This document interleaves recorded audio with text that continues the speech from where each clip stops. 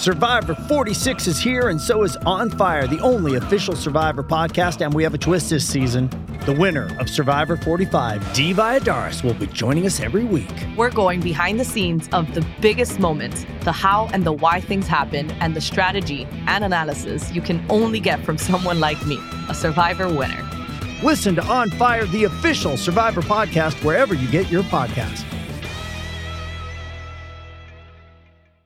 With threats to our nation waiting around every corner, adaptability is more important than ever. When conditions change without notice, quick strategic thinking is crucial. And with obstacles consistently impending, determination is essential in overcoming them. It's this willingness, decisiveness, and resilience that sets Marines apart. With our fighting spirit, we don't just fight battles, we win them. Marines are the constant our nation counts on to fight the unknown. And through adaptable problem solving, we do just that. Learn more at marines.com. I'm Alex Rodriguez. And I'm Jason Kelly. From Bloomberg, this is The Deal. Each week, you'll hear us in conversation with business icons. This show will explore deal-making across sports, media, and entertainment. That is a harsh lesson in business. Sports is not as simple as bringing a bunch of big names together. I didn't want to do another stomp you out speech. It opened up so many more doors. The show is called The Deal. Listen to The Deal.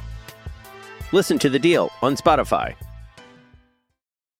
It's time to play like a Jet with your host, Scott Mason. Play like a Jet. What does that mean? Mekhi Becton, ladies and gentlemen. Human beings that large should not run as fast as Mekhi Becton did. And if you like people just abusing other humans, the Mekhi Becton tape is for you. Denzel Mims with another monster score of 70 yards. Quick pass to Crowder, trying to get him out in space. Slips a tackle, and there he goes. Crowder!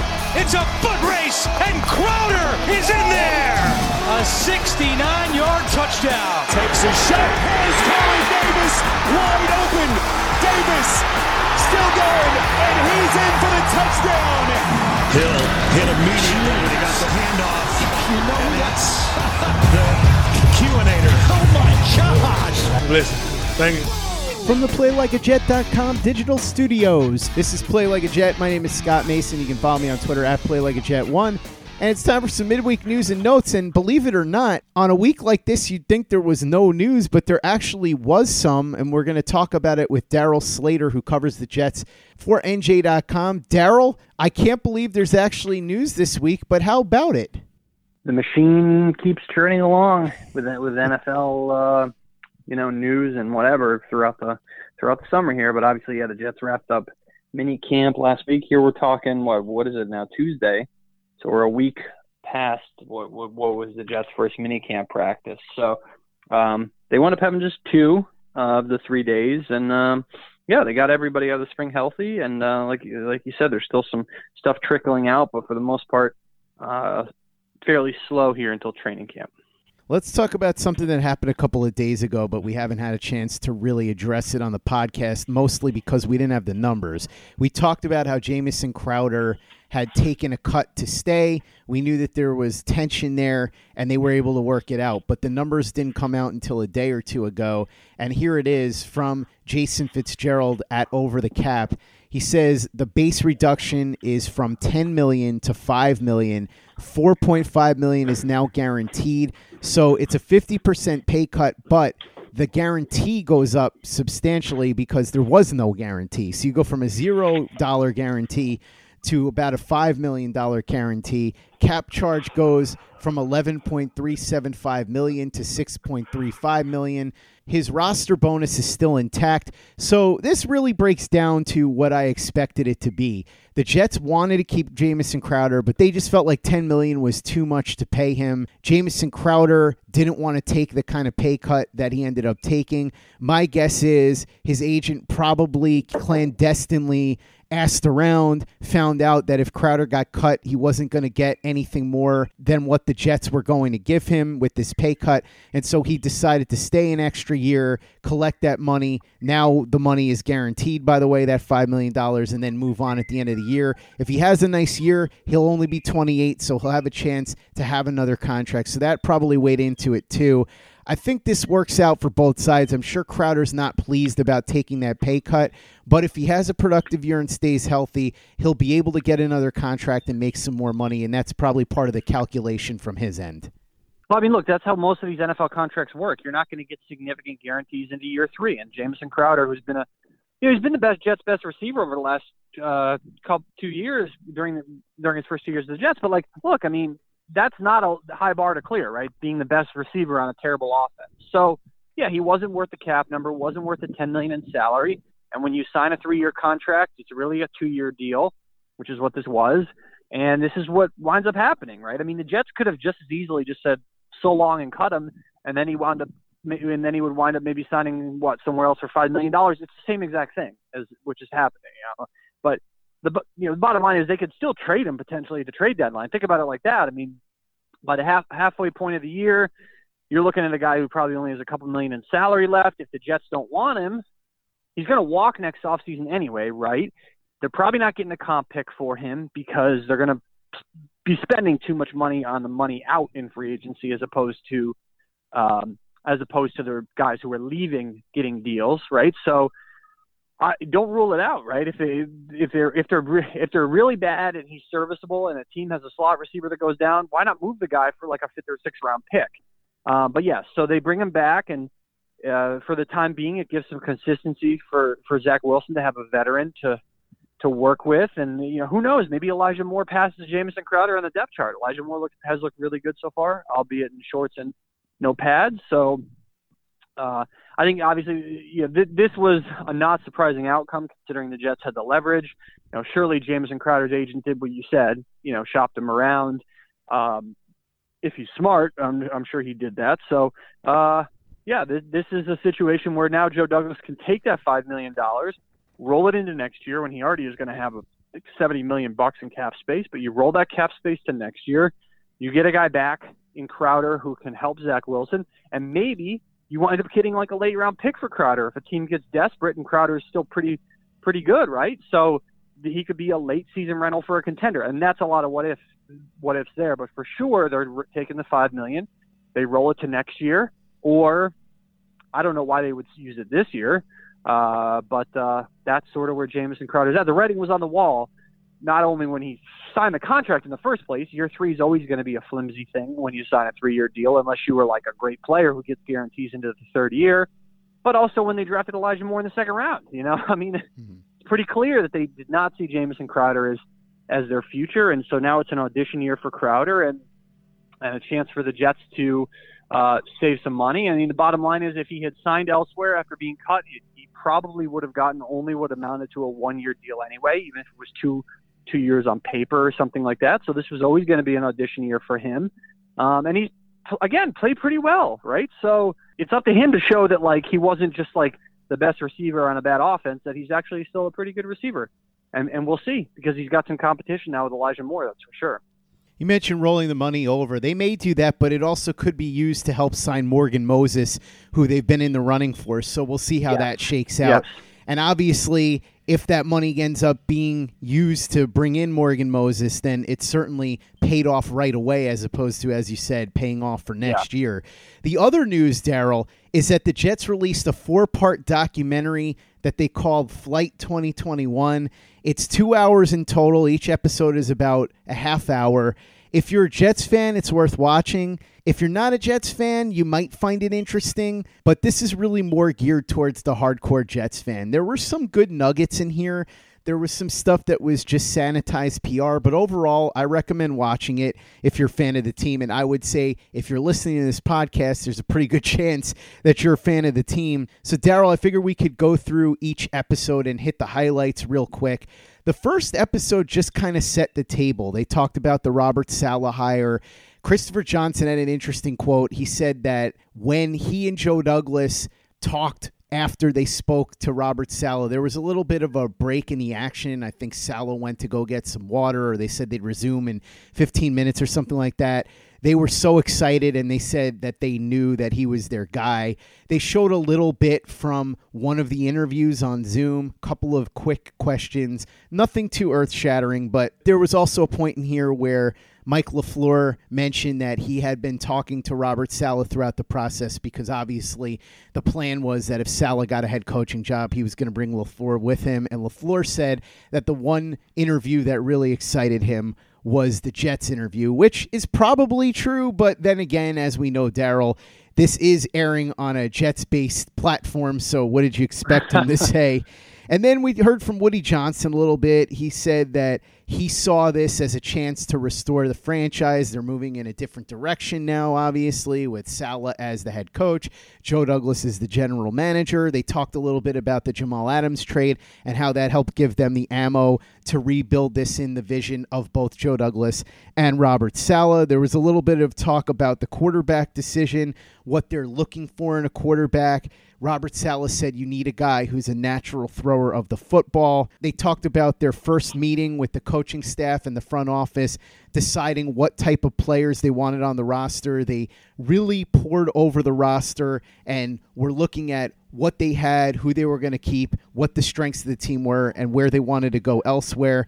They all watched the quarterback separately. I thought this was kind of interesting. Douglas wanted all the scouts and the coaches to watch the quarterback separately, and then they would meet and see what the consensus was. And everybody was obviously going to have different opinions, but Douglas said there was a strong consensus that there was a top two quarterbacks in this draft class. It doesn't take a genius to figure out that those top two quarterbacks were Trevor Lawrence and Zach Wilson, considering that everyone knows Trevor Lawrence was the top quarterback prospect, and the Jets ended up drafting Zach Wilson. Heard a lot in this particular episode from Phil Savage, who's a consultant, a senior consultant, I think is his title. Rex Hogan, who is one of the top officials in that front office. I believe he's actually technically the right-hand man of Joe Douglas in the Jets front office. And in fact, this is his second go-around with the Jets, and they got into his history a little bit more as this series went on. He was a pivotal figure in this, talked a lot.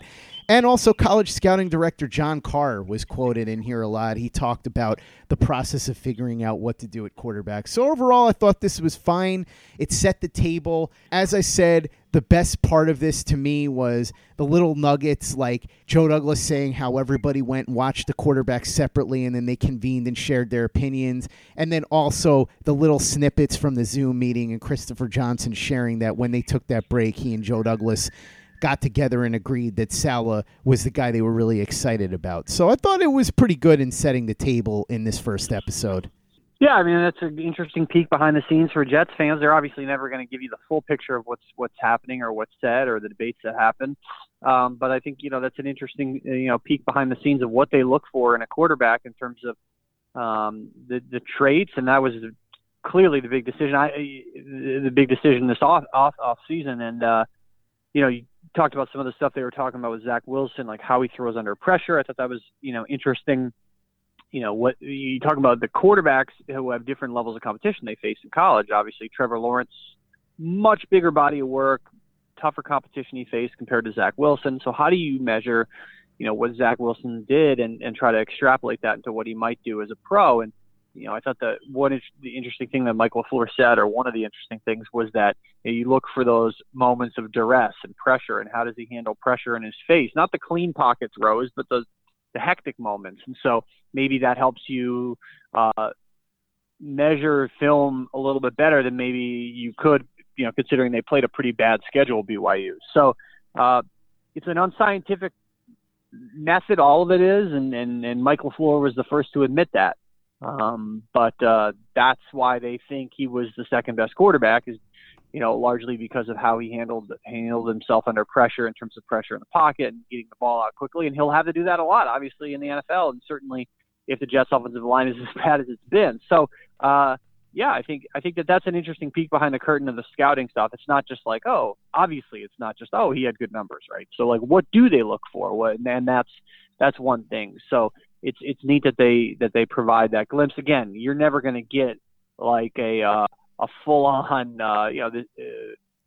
full-on uncensored thing like in some of these HBO documentaries that they've done leading up to the, those winter classics in the NHL. I don't know if anyone's seen that. That's a little bit, they're not putting in everything there in terms of game plan, but that can be a little bit salty, a little bit edgy, and that's fun. But the Jets are not going to give you, Joe Douglas and Robert Saleh, cursing on there and stuff like that in terms of talking bad about a prospect even, right? Because that in those meetings they're dogging on draft picks. Oh, this guy stinks because of this or whatever. That happens. Of course that happens. They have to talk about why they don't like guys. They're not going to put that in there, of course. But for what a team is going to give you, that's it's something interesting for sure, and a nice compliment to whatever other type of Jets content you consume. So, yeah. Hey, it's Kaylee Cuoco for Priceline. Ready to go to your happy place for a happy price? Well, why didn't you say so? Just download the Priceline app right now and save up to 60% on hotels. So whether it's Cousin Kevin's Kazoo Concert in Kansas City, go Kevin, or Becky's Bachelorette Bash in Bermuda, you never have to miss a trip ever again. So download the Priceline app today. Your savings are waiting. Go to your happy place for a happy price. Go to your happy price, Priceline. I'm Alex Rodriguez. And I'm Jason Kelly. From Bloomberg, this is The Deal. Each week, you'll hear us in conversation with business icons. This show will explore deal-making across sports, media, and entertainment. That is a harsh lesson in business. Sports is not as simple as bringing a bunch of big names together. I didn't want to do another stomp you out speech. It opened up so many more doors. The show is called The Deal. Listen to The Deal. Listen to The Deal on Spotify. Does Monday at the office feel like a storm? Not with Microsoft Copilot. That feeling when Copilot gets everyone up to speed instantly? It's sunny again. When Copilot simplifies complex data so your teams can act, that sun's shining on a beach. And when Copilot uncovers hidden insights, you're on that beach with your people, and you find buried treasure. That's Microsoft Copilot. Learn more at Microsoft.com/AI for all. With the Lucky Land Slots, you can get lucky just about anywhere. This is your captain speaking. We've got clear runway and the weather's fine, but we're just going to circle up here a while and get lucky. No, nothing like that. It's just these cash prizes add up quick. So I suggest you sit back, keep your tray table upright, and start getting lucky. Play for free at LuckyLandSlots.com. Are you feeling lucky? No purchase necessary. Void where prohibited by law. 18+ terms and conditions apply. See website for details. Play like a Jet. Play like a Jet. The second episode got a little bit more into what you were talking about as far as different aspects of the behind-the-scenes work. And this would build up because the third episode I thought was really the most interesting one. They started off talking about how they were going to Trey Lance's pro day and how the pro days in general this year were much different than in years past, because in years past you had many opportunities to see a guy up close. This particular time around, you had the Senior Bowl where you could scout these guys, but a lot of them weren't there. And then you had these individual pro days where you could see these guys in person. Other than that, it was a very different ball game because before the pandemic, you could see these guys plenty of times in person if you wanted to. Very limited now. So they talked about how that influenced the process. Robert Saleh talked a little bit about how he built his staff, the traits that he was looking for in his different coaches. They talked about finding players to fit the scheme in free agency, and this is where the Jets' director of pro personnel jumped in and talked a lot. He said that they didn't want to go crazy in free agency. They wanted a disciplined approach. They had a process. They wanted to find players who they felt could help them in key areas, but also would fit the culture that they were looking to build here. And one of the players they focused in on was Justin Hardy. You wouldn't think that because Justin Hardy is a guy who is a special teamer, so you wouldn't think he's a key element here. But they really loved him. They really wanted him. They felt like he's a tone setter in the locker room, and they referred to him as an all-pro caliber special teams player, the likes of which the Jets haven't had in quite a while. They showed some clips of him making phenomenal special teams tackles.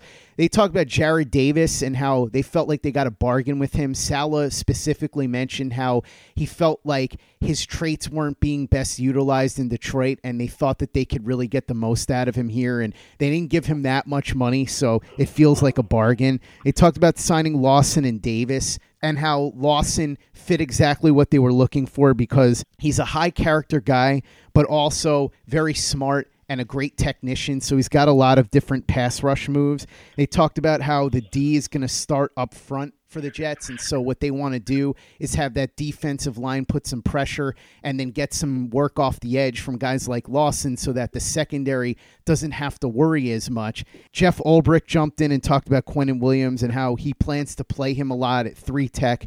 He thinks he's going to be a player that's going to change the game plans of the opposing offensive coordinators. He thinks Quinnen can be a top 5 interior defensive lineman who can not only destroy the run, but also become an elite pass rusher for an interior player. Ulbrich also talked about how he worked with Robert Saleh to create their vision together of how they're going to have this defense this year, what they were looking for. They wanted players that love football. Mike LaFleur talked about how on his end, he wanted to make sure that they built a roster that was conducive to being able to run the ball effectively, because everybody talks about the pass and how important it is and how it's a passing league, but the way to open up things for the passing game is to have an effective running game. So he wanted guys that would do that. And one of the players that he said would be a key to doing it is Mekhi Becton. Said he's a mauler. He's a guy that you watched last year and you could see why he was picked so highly. And then he said he laughed at the offensive line coach, John Benton's first reaction when seeing Mekhi Becton up close. He looked at him and said, "Oh my God, that man is huge," which is probably what a lot of us said when we first saw Mekhi Becton. So this was an interesting episode. They talked a lot about how they felt they could get the right pieces in free agency to set them up for the draft. And one thing that was interesting too that Mike LaFleur mentioned was that part of the reason that they really like Corey Davis is because they felt he fit exactly what they were looking for. He referred to the receiving corps as being like a starting 5 for a basketball team. You don't necessarily want the best 5. You want the best 5 that fit together and complement each other's strengths and help zero out the other guy's weaknesses. So that was what they felt Davis helped them do. So good episode. There was some insight there. We really started to get underneath the hood, and I think it set up episode 3 very well. But some interesting nuggets here in episode 2, Daryl. Yeah, for sure. I mean, it's always interesting to hear what their rationale is, not just for, like I was saying, why they drafted a guy, but what they liked about a guy in free agency. You know, those guys obviously have a bigger body of work, but I mean, you know why, they would like Corey Davis or Carl Lawson, some of that stuff about why Justin Hardy, right? You know, like, who is this guy when they sign him? You know, Jet fans just don't know who he is. Like, who is this guy and why do they like him? And obviously, he doesn't get a lot of attention, from us in the media. We don't have the Jets are dedicating a 2-hour documentary to this thing, so they're going to get pretty far in the weeds on some of these lower profile guys. So I think that's an interesting look at, just a hidden area of the game, obviously, in special teams, and just why they like him so much. And Brant Boyer was talking to us on one of the recent press conferences and talked about how excited he was to have Justin Hardy and how much of a difference maker he can make. So, you're talking about a team here with a very small margin for error, because they're obviously still not the most talented team. They're probably not going to score a ton of points right off the bat.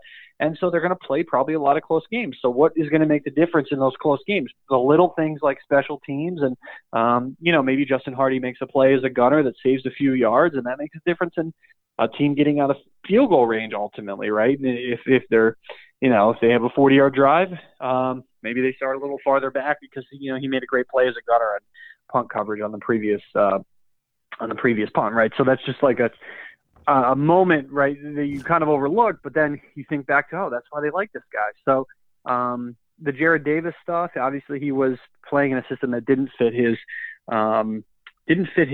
skill set quite so well in Detroit and had kind of fallen out of favor there. And so it's interesting to hear Robert Saleh talk about the unutilized potential there, especially because the Jets do have a question mark with what they're going to do next to C.J. Mosley in their as they transition from a 3-4 to a 4-3. So, like you said, I mean, it's in the weed. This is in the weed stuff. But if you're listening to this and you're watching that, you're a Jet fan who wants to know that stuff. So this is the type of stuff that doesn't always get a lot of attention when we talk a lot about the quarterback and all that, because that's what most people want to read about Zach Wilson. But if you really like some of the nitty gritty stuff, this is a good place to go for it, I guess. Right. So the Hardy stuff in particular, for sure, he's got an interesting story, and it'll be interesting to see how he can help this team. Episode 3, I thought, was the most interesting one. I would start with episode 1 and go all the way through, but episode 3, I thought, gave you the most information that was pertinent if you're a Jets fan. So it starts out with the news of the Darnold trade, and then you hear the scouts and the coaching staff talking about Zach Wilson in depth, and this is real time. This wasn't after the fact. This was during the evaluation process. And you hear them talk about how Wilson is a great scheme fit, and how they went back and watched his play in cold weather, and they felt that was important because obviously in this division you're going to be dealing with a lot of games in cold weather, and they were very pleased with Wilson's performance in cold weather. They like that he can make any throw, quick to process, made smart decisions, and here was one of the key lines that one of the scouts had. There's very little that he can't do. Chad Alexander, who's one of the chief lieutenants for Joe Douglas, talked about Michael Carter, said that Michael Carter was his favorite player in the draft. And they talked about meetings with the scouts and the coaching staff where they would sit and go over their evaluations of all the players so that they could put together their board and narrow everything down to about 300 players. They wanted to consider the talent and the scheme fit. So it was a combination of everything. Salah said the key here was they wanted everybody to share their honest opinions because there are going to be people that will have differences. They're going to see prospects differently, and they wanted all the information out on the table so that they could make an informed decision in the end. Rex Hogan was shown here and talked about his long journey and how he spent 25 years in the NFL, and it took him a long time to get to this spot where he's second in command to Joe Douglas. Joe Douglas is then shown in the war room before the draft began. He was telling dad jokes, and he said everybody was going to be tasked with bringing a dad joke to the table. I believe the joke that he had was, what do you call a pig that knows karate? A pork chop. And everybody just kind of sat there and rolled their eyes, and he said, it's a dad joke. You guys are going to have to bring one of your own tomorrow. They talked a lot, too, here about how Zach Wilson was not a one-year wonder. They went through some of his film from his sophomore year and some of his key plays there. Robert Saleh says that one thing they were really impressed with Wilson is that he made a lot of throws on tape that he was going to need to make in the Jets offense, so it was a natural fit. He also loved that Wilson seemed to already know a lot of the terminology that they were going to use due to his work with John Beck. He said that Wilson had incredible recall, which is great because it meant that they could go and say, okay, what happened on this third down play in the fourth quarter against such and such team? And he would immediately remember and talk about what he did, what went into the decision to make that throw, and how that's going to help him learn and get better at the NFL level. They talk a lot about Elijah Vera Tucker in this one. The scouts and the coaching staff universally loved him. They saw him as elite because he was able to be excellent at guard and tackle, could handle all kinds of different pass rushers. He was equally good against the run and the pass, so they felt like he was an elite player that they really, really wanted. Salah says that a guy like Elijah Vera Tucker is key to the Jets' success and to helping out Zach Wilson because, and this is a sentiment that you hear a lot in the NFL, success begins in the trenches. Everybody in the room agrees that if they want Vera Tucker, which they seem to, and obviously they did because they ended up making the move, they were going to have to trade up for him. There was no way that he was going to be available when they pick at number 23. And then they showed the phone calls to both Zach Wilson and Elijah Vera Tucker after those respective draft picks, which we have already seen because it came out the day that the draft happened. So I thought this was really interesting. A lot of good information here about the process with Vera Tucker and Zach Wilson, but also I like the fact that Chad Alexander really, really liked Michael Carter, said he was explosive, he could do a lot. They looked into his background, they loved him as a person, and we'll get more into this in episode 4 because that's when they talk about the Jets actually drafting Michael Carter. But you hear stories like this a lot of guys that are in the front office or on the coaching staff that have a particular player that they're pounding their fist on the table for. I remember a couple of years ago, Mike Westhoff said that the year that he came out, I don't remember what year it was, that Tyler Lockett was a player that he really, really wanted. And they ended up not drafting him, obviously, but that was a guy that Westhoff said, this is my player that I want. There's been stories about how Terry Bradway apparently really, really wanted Russell Wilson. I have no idea if that's true or if it's just revisionist history to try and make Bradway look better, but you get the idea. You hear stories like this all the time, and I thought it was cool to hear in real time Chad Alexander seeming to stump for Michael Carter. Yeah, you're certainly not going to hear in real time the guy that they wanted and didn't draft, right? But you did get a glimpse of that in with the Eagles and in their draft room when one of their guys, Tom Donahoe, right, and disagreed with Howie Roseman, right? Mm-hmm. And that was one of the more interesting moments in the draft because he wanted, I think it was over some guy in like the 6th round. It's just interesting that who these guys get attached to, the scouts, right? It's not always like the top players, right? You heard Chad say hey, Michael Carter was his favorite player in the draft. Well, obviously he's not saying Michael Carter is the best player in the draft, but these guys really get attached to certain players, and for good reason. I think that, there's certain traits that they see in them, or maybe they like them as, as kids, good guys that they think could be fits. So, they'll stump you'll see a lot of that stumping going on in situations like that, right? Where it's later in the draft. Everyone, no one needs to sit up there and really stump hard for Zach Wilson. It became pretty apparent there was a consensus on him. It's the guys there's not a consensus on who become almost these, pet projects or, favorites of your scouts, of your personnel guys. And that's where they say the draft really for those type of guys starts on day 2 or really even day 3, because it's about finding those mid-round gems like Russell Wilson who separate, the really good GMs from the guys who aren't as good, or the really good personnel departments from the departments that aren't as good. So anyone could have picked, Trevor Lawrence first overall, and he's going to be a big part of whatever success they have in Jacksonville, but they're also going to have to complement him with guys around him. And, if they're going to build through the draft and be successful down there, you're going to have to hit out a mid-round pick or two. And that's you really look at one of the reasons why the Jets have been so bad in recent years. We talk about, their second-round picks get a lot of attention. But even like their third-rounders, right? Like Lorenzo Maldon and some of these guys like Shaq Evans and Jalen Saunders, third, fourth-round picks, who have just been total disasters. So, obviously, they don't feel like Michael Carter, really probably either Michael Carter, both mid-round Michael Carters, will be that.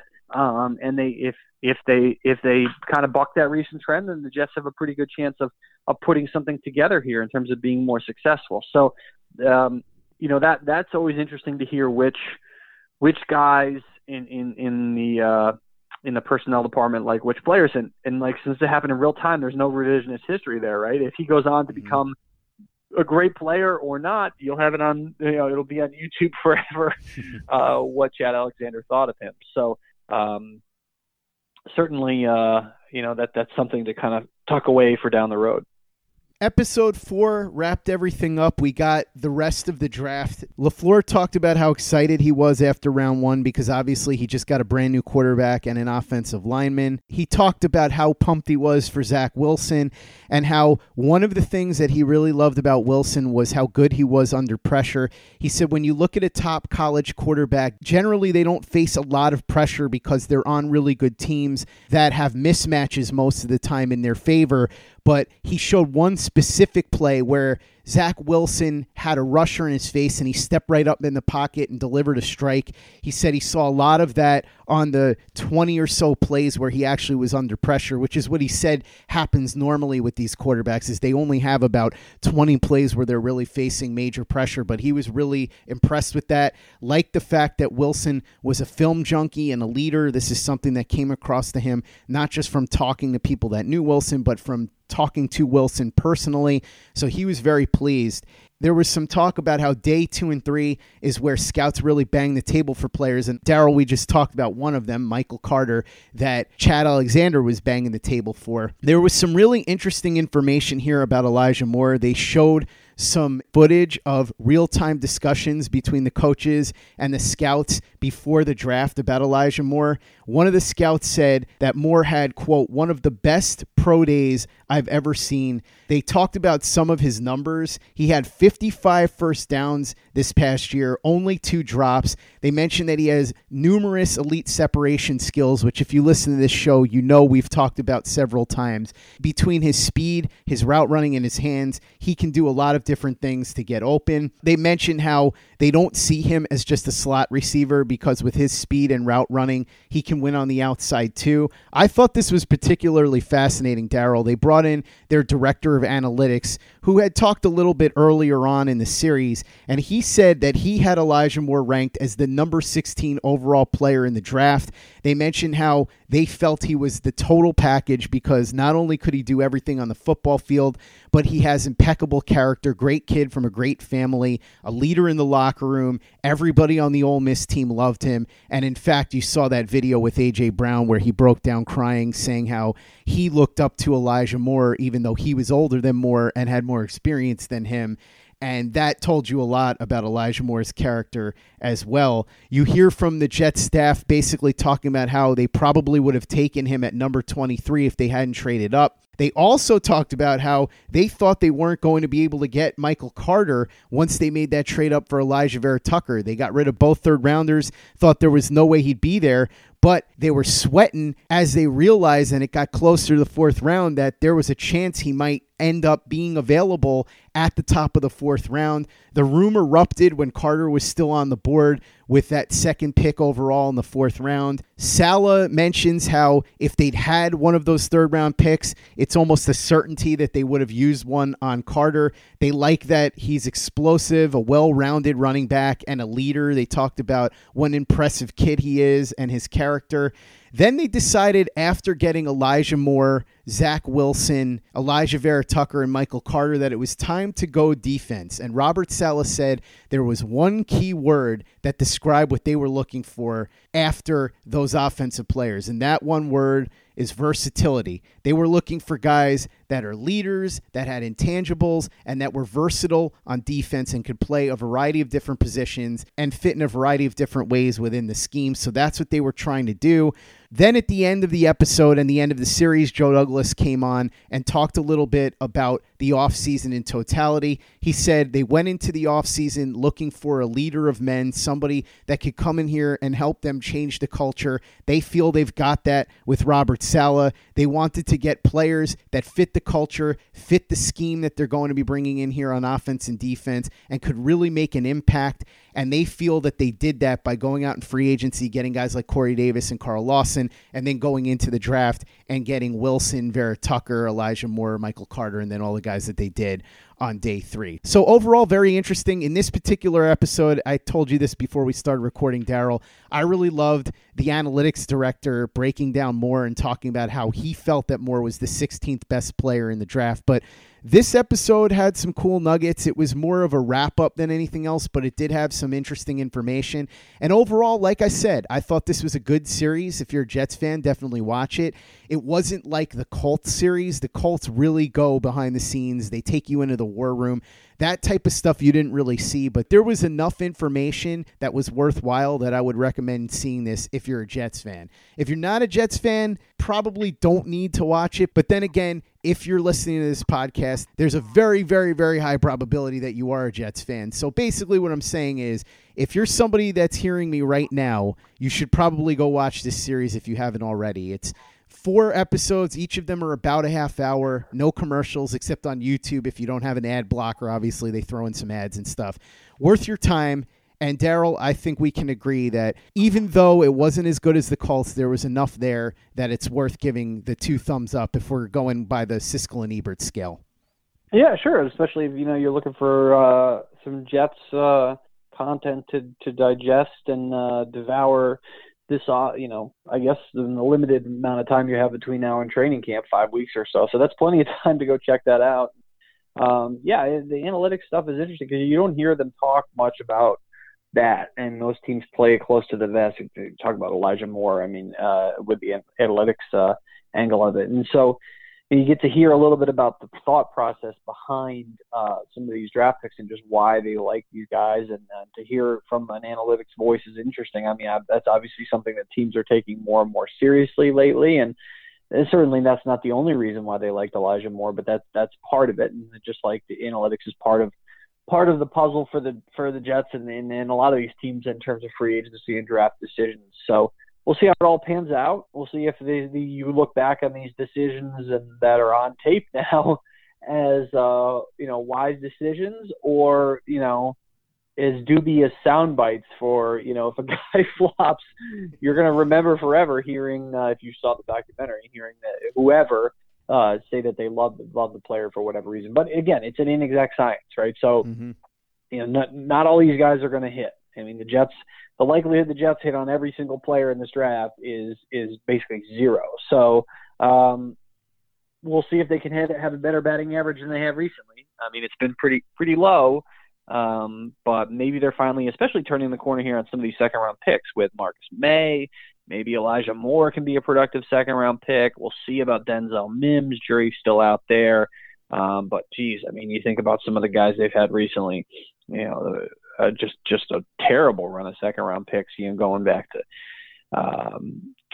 Hackenberg and Tevin Smith, Jason Morrow, Geno Smith, Stephen Hill. Geez, I mean, so Vlad Dukas, right? And so that you see all those examples of why the Jets have not been successful in the draft, but now you have a little bit of a window into why maybe they will, the process into why they think maybe they will be successful this time around with guys like Zach Wilson, Vera Tucker, Elijah Moore, and Michael Carter, with being the big four, of course. Michael Carter, the running back, at round 4. So,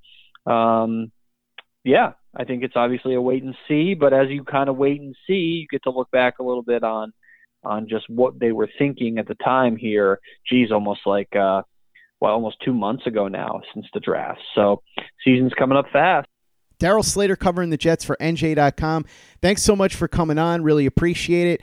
I'm sure that even though the Jets aren't doing anything right now, you're going to have content up, and I know Joey Chandler will as well, the new writer over there at NJ.com. So what's cooking over there? Yeah, so we'll just previewing training camp, looking ahead to what to expect in terms of some of the notable position battles and that sort of stuff. And I think it'll be an interesting stretch here. There's a lot of things to talk about leading into camp, especially as you look at maybe that, again, obviously if you're a serious Jets fan, you're listening to this, right? So you actually care about who's going to be their right guard, whereas 99% of America does not. No offense to Jets fans, but I think that's fair to say they don't. Most sports fans don't care about that. But who's going to be the right guard? Who's going to step up at the linebacker spots other than C.J. Mosley?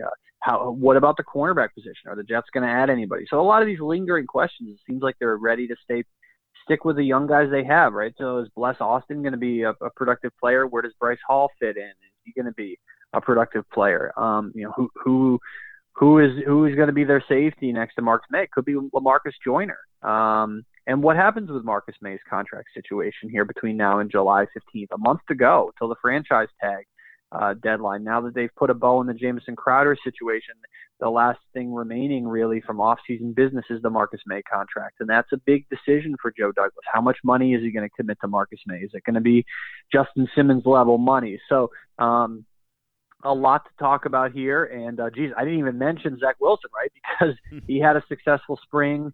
And it's really unknown. Well, it's not like he's in a position battle, of course, but it's really unknown if he can build on that. Let's see how he builds on that. But there's certainly plenty to discuss, and where does Elijah Moore fit in terms of maybe taking that quote unquote starting spot from Jamison Crowder. So he was a big storyline. Moore was in the spring, obviously, as everyone knows. So appreciate you having me on, and those are all things that people can kind of ruminate on between now and July 27th, which is when training camps start for every team in the NFL.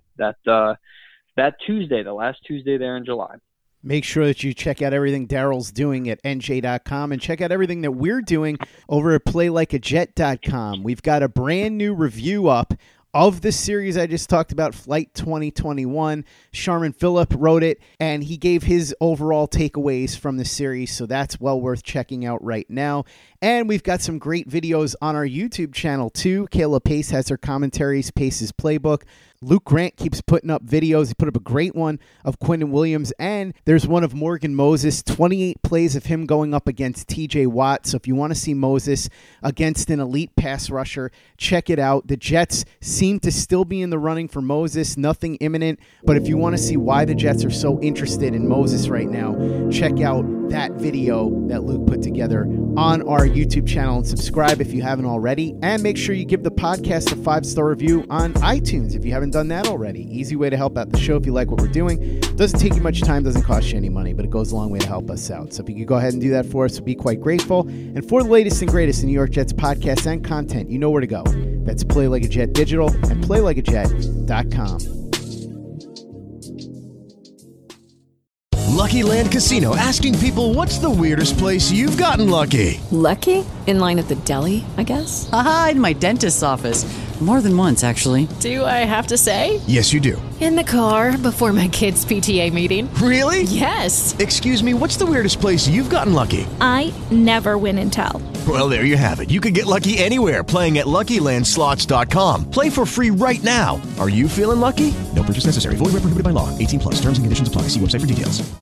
With the Lucky Land Slots, you can get lucky just about anywhere. This is your captain speaking. We've got clear runway and the weather's fine, but we're just going to circle up here a while and get lucky. No, nothing like that. It's just these cash prizes add up quick. So I suggest you sit back, keep your tray table upright, and start getting lucky. Play for free at LuckyLandSlots.com. Are you feeling lucky? No purchase necessary. Void where prohibited by law. 18+ terms and conditions apply. See website for details. Okay, round two. Name something that's not boring. A laundry? Ooh, a book club. Computer solitaire, huh? Ah, sorry, we were looking for Chumba Casino. That's right, ChumbaCasino.com has over 100 casino-style games. Join today and play for free for your chance to redeem some serious prizes. ChumbaCasino.com. No purchase necessary. Void where prohibited by law. 18+ terms and conditions apply. See website for details. Lucky Land Casino, asking people, what's the weirdest place you've gotten lucky? Lucky? In line at the deli, I guess? Aha, in my dentist's office. More than once, actually. Do I have to say? Yes, you do. In the car before my kids' PTA meeting. Really? Yes. Excuse me, what's the weirdest place you've gotten lucky? I never win and tell. Well, there you have it. You can get lucky anywhere, playing at LuckyLandSlots.com. Play for free right now. Are you feeling lucky? No purchase necessary. Void where prohibited by law. 18+. Terms and conditions apply. See website for details. With Lucky Land Slots, you can get lucky just about anywhere. Dearly beloved, we are gathered here today to... Has anyone seen the bride and groom? Sorry, we're here. We were getting lucky in the limo and we lost track of time. No, Lucky Land Casino, with cash prizes that add up quicker than a guest registry. In that case, I pronounce you lucky. Play for free at LuckyLandSlots.com. Daily bonuses are waiting. No purchase necessary. Void where prohibited by law. 18+. Terms and conditions apply. See website for details.